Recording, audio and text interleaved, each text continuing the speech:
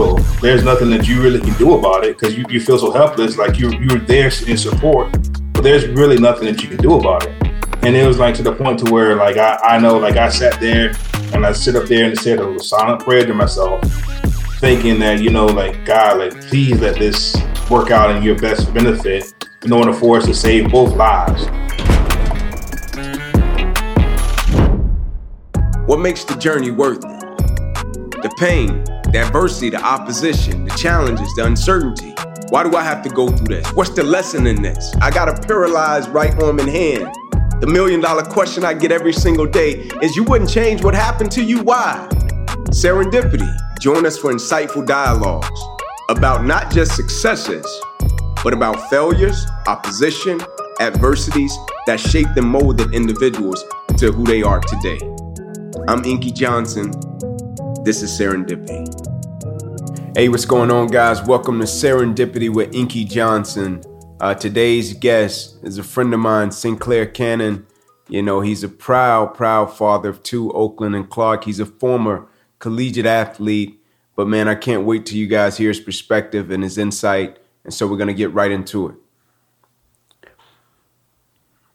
Sinclair Cannon, what's up, my brother? What's up, Ink, man? How you doing? Man, I'm well. You know, man, I'm big on gratitude. And so first and foremost, man, I just want to say thanks for your time. I greatly appreciate it. No problem at all, man. Like you said, I appreciate you giving me the opportunity to chop it up with you on this platform here. Even though we chop it up on text and group chats all the time, it's great to actually see your face since this whole pandemic thing going on. We're not able to see each other regularly. Absolutely. And so, Ken, just a little context, man, about, you know, why I started this platform, and we've spoken about it briefly, but, you know, serendipity, right? I feel as if, you know, in life, man, a lot of times we encounter situations, circumstances, adversity and opposition, or things that we feel as if in the moment they're not going to work to our benefit.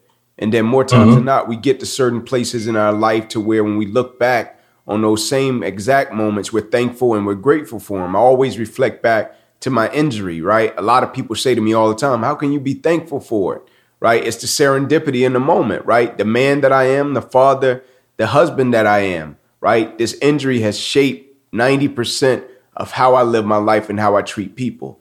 And so something happened to you, man. I'll never forget when we were in college. And it was a wake-up call to me, right? And a lot of people may not know this, but we were roommates in college, right? Like we went out, hung out all the time. But I'll never forget, man, when you got into your car accident when we were in college, headed back home to South Carolina. Can you talk a little bit about that? Yeah, sure, man. Like it was right whenever our first collegiate season was over with. We just got back from playing Texas A&M. And then I think we had probably about a week or two before we had to go back up and start spring training or so. And like we were coming back from the thing, but I just remember it was on a Sunday. I just had my my Sunday dinner. So I had baked chicken, macaroni and cheese, collard greens, and cornbread. Because that's something that my dad always liked. You remember that meal? Man, I remember that whole meal, man. I just remember everything about that day because it was kind of like one of those little odd days, you know? And it was like, it just felt like it was kind of odd because I remember like, after that, I was like, oh, well, I'm going to take a little quick nap or whatever, like a 30-minute nap or something. And then I remember my dad saying, it's like, man, you know, like it's starting to rain. So you need to go ahead and get up on the road and all that stuff because, you know, I kind of worry about you going through the mountains and stuff. Well, going through the gorge because we had to go through the gorge then. So I'm like, all right, cool. So I go ahead and get it. I was getting in my car. It's 1988 Honda Accord. It was gray, 4-door sedan. First car I ever owned. And like I remember going there and I was listening to CeeLo Green. CeeLo Green, I was listening to his CD because I kind of like his to ride out to or so. His music to ride out to. So I was listening to that one. And then it was like I'm driving along the road. It was started to drizzle. About time I started to get towards the mountains, it started raining a little bit heavily. So I was like, all right, well, let me go ahead and just chill and try to like relax and everything along those lines to you know, be kind of cool with it. So like I was riding And then it just seemed like, like something was about to happen because everything slowed down. It was like the music got quieter. Like I could look left and right and all this stuff, but it seemed like everything's in slow motion. So next thing I know, like the car hydroplaned, I hit a wet spot and the car hydroplaned. It hydroplaned and like I'm looking, still grabbing the steering wheel and looking at this tree come towards me. So I was like, all right, man, like I have either one or two options. Either I can just sit here and take the brace of the impact, or either I can just sit up there and jump and pray something happens or whatever. So while we're going through the air, and it's all this happened in a split second, I look to my left, I look to my right, and I just sit up there, open the door, and just jumped out of the car as fast as I could, push out the thing. So when I came to, like I checked in myself to see if anything was happening. So I looked, I felt blood coming from the top of my head. So I had a scar right up over here. So I had glass in my head right there. Then I had I don't know what this is called right here, but in between my nose, it was cut. And like I looked at my ankle and stuff, and I had a big old gash in my ankle. So I was like, all right, well, I guess I'm still alive. So I still can move a little bit. So I walked up to this lady's house. I knocked on the door. No one came. Wow. So then I'm like, okay, well, let me go ahead and see if I can go to another person's house. So I went to another person, right? I ain't trying to cut you off, but I didn't know you had walked up to somebody's house or some people's houses when that happened. Yeah, man. It was one of those things because it was happening like someone's front yard. So what happened was it was like a little small little cliff that was down there going around the curve. Gotcha. So like and still to this day, like I still go by and visit it every once in a while. But like now it's like a little overgrown shrubbery and stuff that was there now. But I went and talked with went to the next person's house. I ended up knocking on the door. She came to the door and looked at the blinds, but I guess she was in a total shock because I was all bloodied and muddied and stuff where she didn't even come to my rescue or anything. She wouldn't move from the door. She wouldn't call the police or anything. So then I went up to the street. I walked up to the street, waving people down. People just looked at me and just kept on going and stuff like that. So I was like, okay, well, I guess I'm about to sit up here and die. But then like 2 doors down, like a black family came and they were like, man, we heard this loud commotion and we came out here and tried to see what was going on. And it was like, how are you walking? I was like, what do you mean? They were like, have you seen your car? I was like, no. And like, so they got me called and settled down and stuff like that. And I looked back over the accident site and my passenger side door was wrapped around a tree. The back half of the car was split apart. Wow. And then there had because, I used to drink Yoo-hoo chocolate milk and stuff.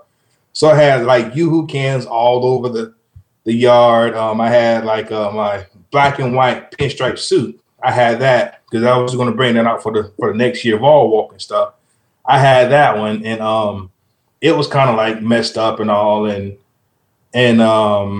yeah, that was just basically about it. But then, they were talking with the people. They got in touch with my parents and stuff. And they were like, well, you need to come up to the accident site. So they came up to the accident site and they were like, where's Sin? And he was like, what do you mean? He was like, well, I know because my dad's a mortician or so. And looking at the wreck and all, he was like, well, I'm pretty sure he's dead.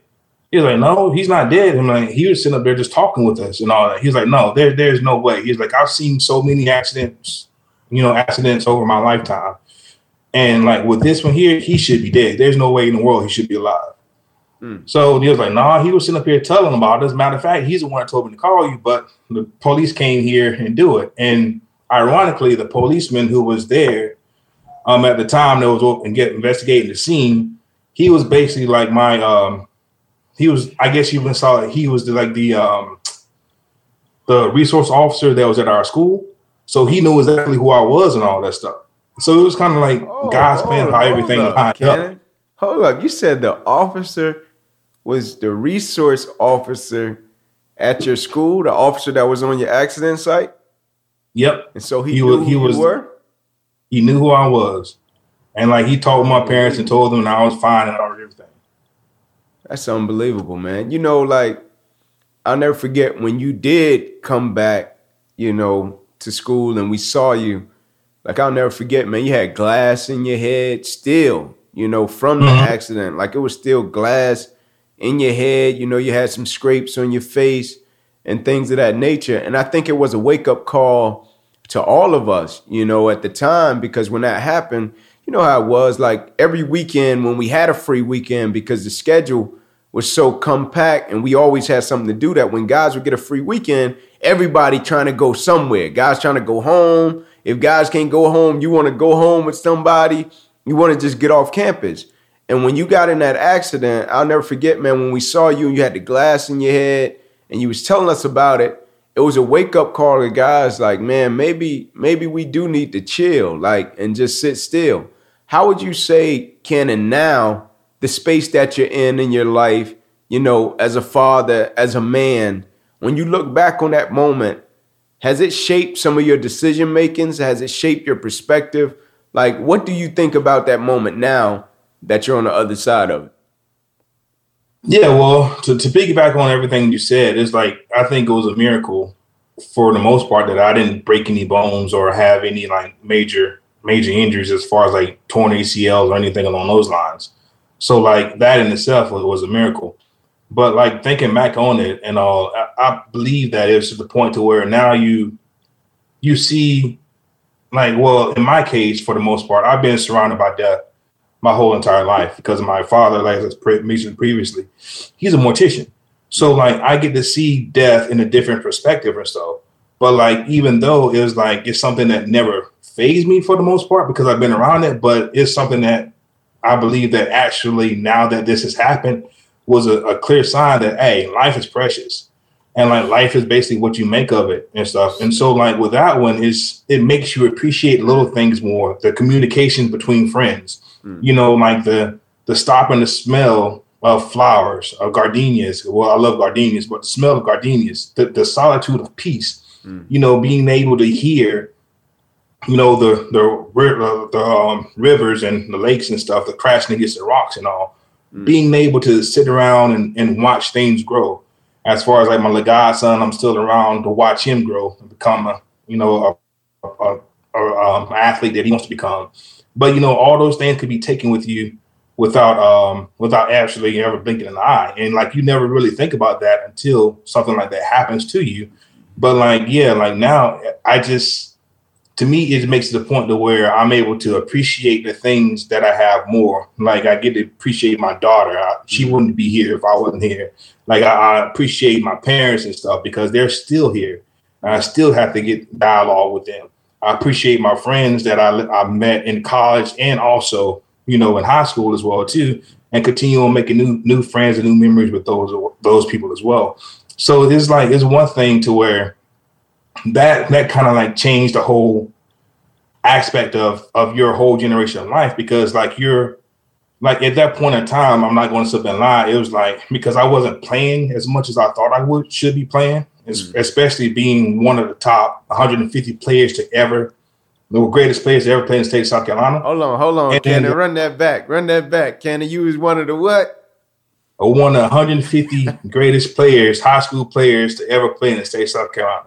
Me and Robert Ayers. Yeah. Robert Ayers, Hefney on that list. Wow. Of being one of the greatest players to ever play in the state of South Carolina.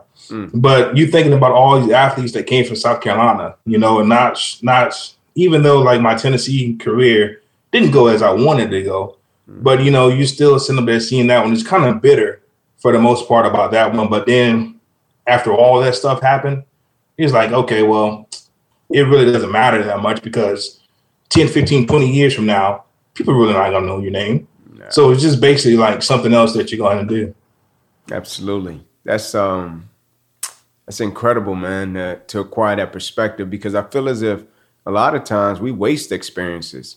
Like we've seen it, like people go do something and then it brings a certain circumstance, certain consequences in their life. You look up a couple months later, they're doing the same exact thing, right? It was like some of the guys we went to school with, they would make a mistake and coaches would talk to him, administration would talk to him and say, hey, man, if you do this again, I'm going to have to kick you out. And a cat will do it again and get kicked out. And you can't understand sometimes when situations and circumstances happen, why don't people just learn from the experiences, even if it didn't go the way they wanted it to go, extracting something from it. And so, man, I know something about you that a lot of people may not know. Your father, man, new father, relatively new father. How has fatherhood been, Cannon? Man, fatherhood by far has been the most challenging but most rewarding things I've ever experienced, to be honest with you.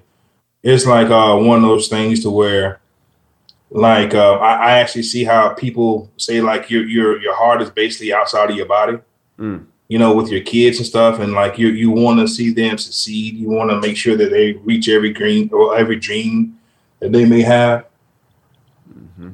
It's over there. My bad. Good, bro. That they we all in quarantine, baby. I get it. Yeah. So, man, you try to make sure that everyone is doing well and all that stuff. But I mean, like, having a baby during quarantine, during COVID and during the pandemic was difficult, bro.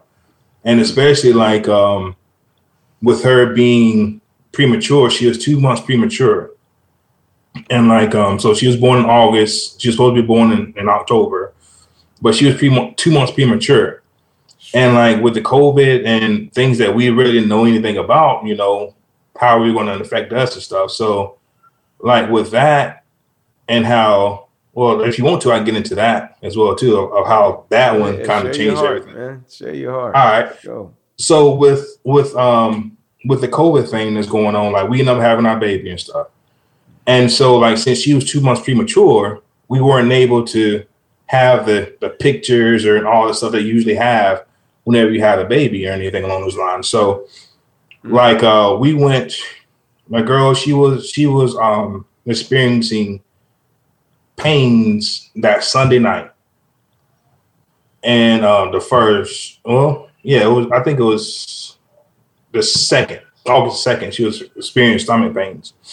So like we were trying to figure out what was going on. We're thinking, okay, well, maybe it's something you ate wrong, or maybe it's something that something, or you probably ate something wrong, probably indigesting something along those lines.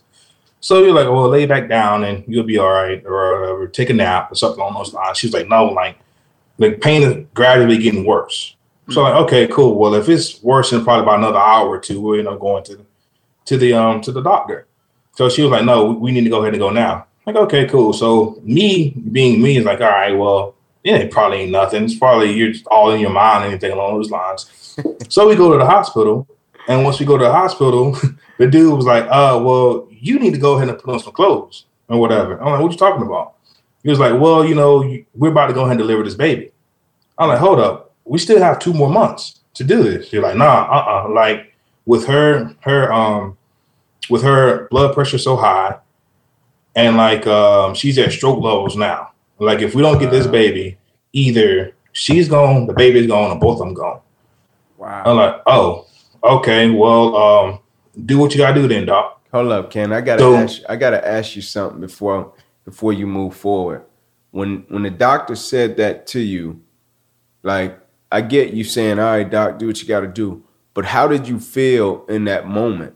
Like, what went through your mind emotionally? Like, how did you feel when he said that? Like, the reason I'm asking that is because I remember when the doctor said to me, like, we got to rush you back and perform emergency surgery to save your life. Like, I remember feeling like what? Like, whoa. And so how did you feel in that moment? Exactly. I was like, what? Like, whoa, like what's going on? It's like, is everything okay? And it's like, it's the point to where now you're thinking about, it's not only like your daughter's life that's in jeopardy, but her mother as well. There's life in jeopardy as well. And it was like, okay, well, like, I know that, you're a faithful man and like you're a believing man in Christ and everything. It's like, well, if it's Lord's will, then it's Lord's will. There's nothing that you really can do about it because you feel so helpless. Like you're there in support, but there's really nothing that you can do about it. And it was like to the point to where like, I know, like I sat there and I sit up there and said a little silent prayer to myself, thinking that, like, God, like, please let this work out in your best benefit in order for us to save both lives. So it was like one of those things there. Man, bro. And, when the baby made it into the world, what was the perspective then? So whenever she, they gave her a steroid shot or so, and then the steroid shot made all of her vitals and stuff come back down. And then like we were good, up until about 5 o'clock the next day, which was that Monday. And then around 5 o'clock, everything else started happening again. So they did emergency C-section. And like I've been privy to these things, as far as giving birth, for the throughout my life, because I was there whenever my godson was born. I was there whenever my niece was born. But it's a different thing whenever you're doing that with your own child being born or something. Yeah. So it was like we go through there, and of course through COVID, it makes it more difficult because like I had to sit up there, watch everything, make sure I was sterile and all. And then, once we went back there, like, whenever they're doing the C-section, you'll be able to see the baby, hold the baby, cut the umbilical cord and all that stuff. I didn't even get a chance to do that. So like while they're doing all this stuff, like making sure she's fine, doing the C-section, like they got Oakland out, and then they end up cutting the umbilical cord, and then they rushed her over to the side to make sure that she was breathing and all. So the doctor was like, "Here, take a picture." So I took a picture of her. So they went to go make sure she was fine. So they were trying to get her to breathe. And like, it took probably about 20 or 30 seconds to get her breathing or so. And then when she finally gasped, I was like, all right, cool. We have life. We have, like now all my worries are gone. But then after that, the doctor was like, well, come with me. So they rushed her to the NICU. And she was in the NICU, for 45 days. But during that whole entire time, like she was on a little oxygen machine for the first, 6 days to do it. So you really couldn't touch her. You couldn't do anything but just sit there and look at it. And then it was like, man, so we stayed in the hospital for probably about another 5 days or so. And like, even with that one, like, you can only see your baby once a day for an hour at that. So I would go, my girlfriend, she would go in the morning and I would go later on that night or so to do it. So when we finally discharged, like, she would actually go in the morning to go see her while she was on maternity leave. And like, then I was still working, still had football I had to do, football coaching and all that stuff. So I only went in the afternoon. Well, after all that stuff going, so I went like 8 or 9. I was, and depending on 8 or 9 at night? At night, yeah. Gotcha. So depending on what she was doing, as far as like trying to breastfeed, hold her, bond with her and stuff like that, like I wasn't able to do it. So like, for instance, like she could only be out of her incubator for an hour a day. So if she was trying to breastfeed or, bond with the baby, then if she used that hour, I couldn't do anything but sit there and look at her or stuff. So, and that was like for an hour.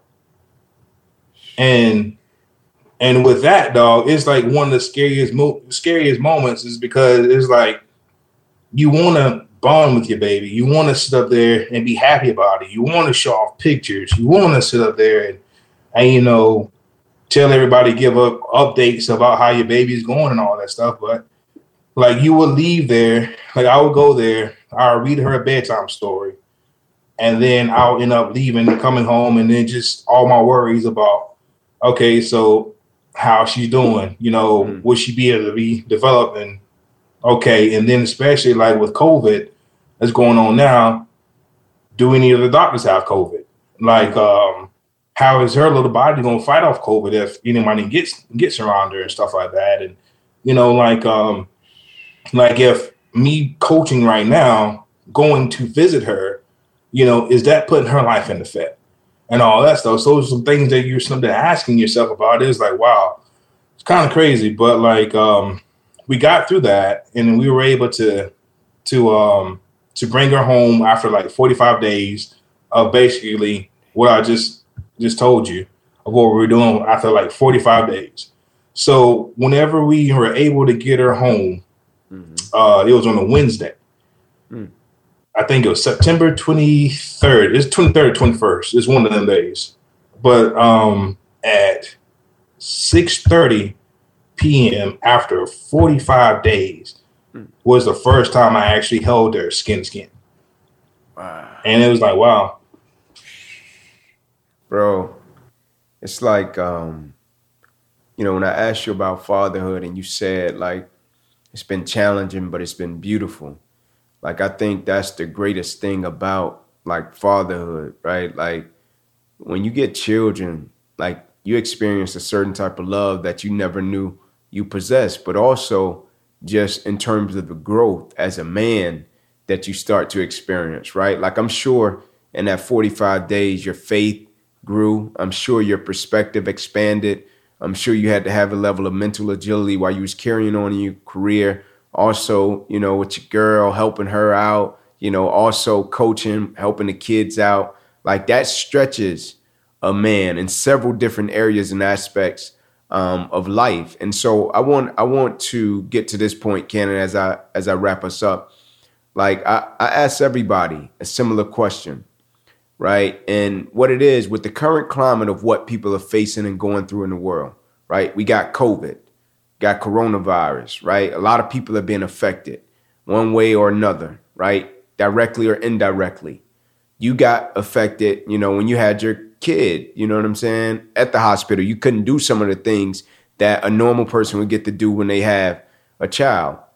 What are some words that you would give to people right now that may be going through a challenging or tough time, or maybe experiencing something right now, like a 45 days, but in another aspect of life, not with their kid, but opposition, been laid off 45 days, right? Been going through something with their wife for 45 days, right? Is it a mantra that you live by? Is it a certain thing you say to yourself every single day?